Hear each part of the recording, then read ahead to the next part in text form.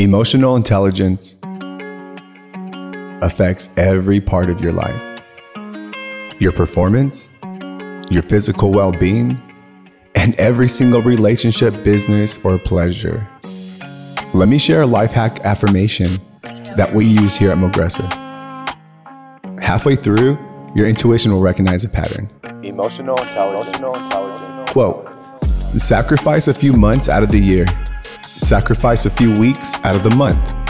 Sacrifice a few days out of the week. Sacrifice a few hours out of the day. And spend a few minutes on mastering these skills. Sacrifice is temporary with the right mindset. End of quote. With the right mindset. Start breaking down goals just like this. Master that, then break down your life goals through the same reflection using this affirmation hack. What if I told you perfectionism, negative self-talk, and blaming others are all signs of low emotional intelligence? What is emotional intelligence? Well, let me say this. People with high emotional intelligence also have high emotional awareness, which means those people can easily recognize and identify their own and other people's emotions. In life, we either react positive or negative. There's no in between. Your feelings win the role of best supporting actor, helping you decide this outcome, which is your reaction. How you feel dictates your mood. You become what you think and how you feel. Start monitoring and become aware of why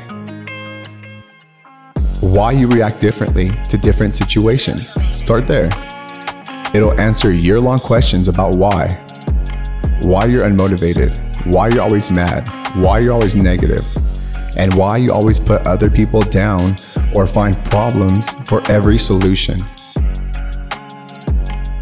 It's directly linked to your emotions. Master and mix these three traits: self-motivation, self-awareness, and self-commitment. This is the exact formula you need to sprinkle on yourself monthly and weekly.